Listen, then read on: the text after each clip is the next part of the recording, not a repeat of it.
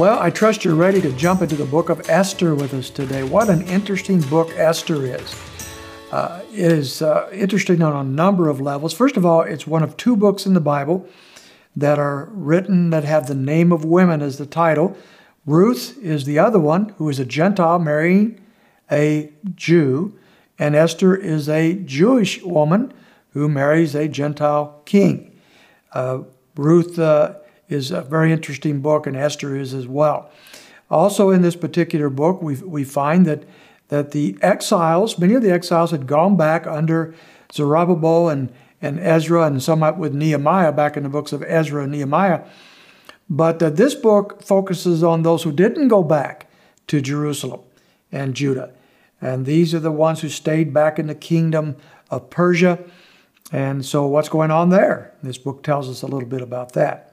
Probably one of the most interesting features is this is a book all about the sovereignty of God, as few books of the Bible are. And yet the word and the name of God is never used even once in the whole little book. And so we have a very unique feature there as well. This book also tells us about the Feast of Purim, which is found at the very end of the book, and why the Jews celebrate that particular feast. And so there's all these interesting features concerning this particular book that makes it fascinating for us to look at. The storyline of Esther is that the king Ahasuerus, or Xerxes, has divorced his wife, basically, and he's looking for a new queen. He has a beauty contest throughout the whole empire, and as he does so, he runs into all these beautiful, beautiful women, and Esther, who is a young Jewish gal, but the king doesn't know she's Jewish. She's Jewish. She wins the contest and becomes the queen.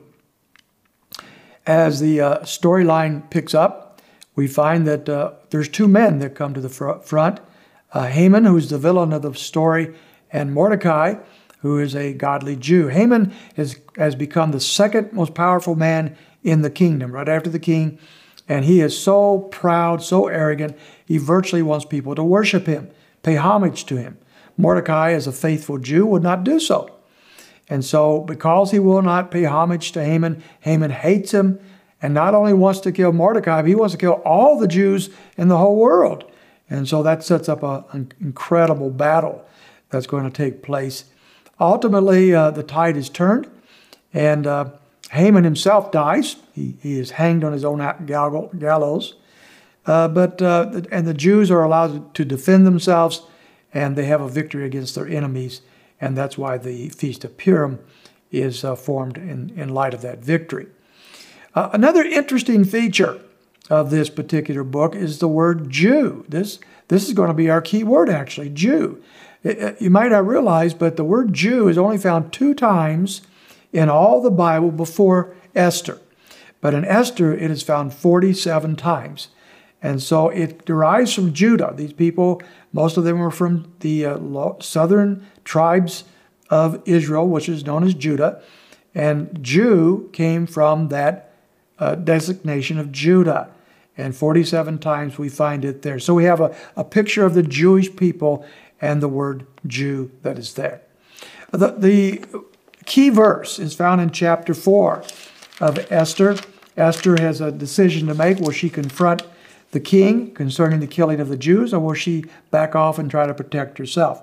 In verse 14 of chapter 4, Mordecai says to her, "If you remain silent at this time, relief and deliverance will arise for the Jews from another place, and you and your father's house will perish. And who knows whether you have not attained royalty for such a time as this?" Let me suggest that very last sentence be our scripture verse, key verse from this book. And who knows whether you have not attained royalty for such a time as this? Here's the sovereign hand of God. And Mordecai doesn't mention God, but he knows that God is orchestrating things for such a time as this. And he does the same thing for your life and mine as well. God is sovereignly in control, and Esther talks about that. What a great book. You have a wonderful day in the Lord as you contemplate that. Okay? See you next time.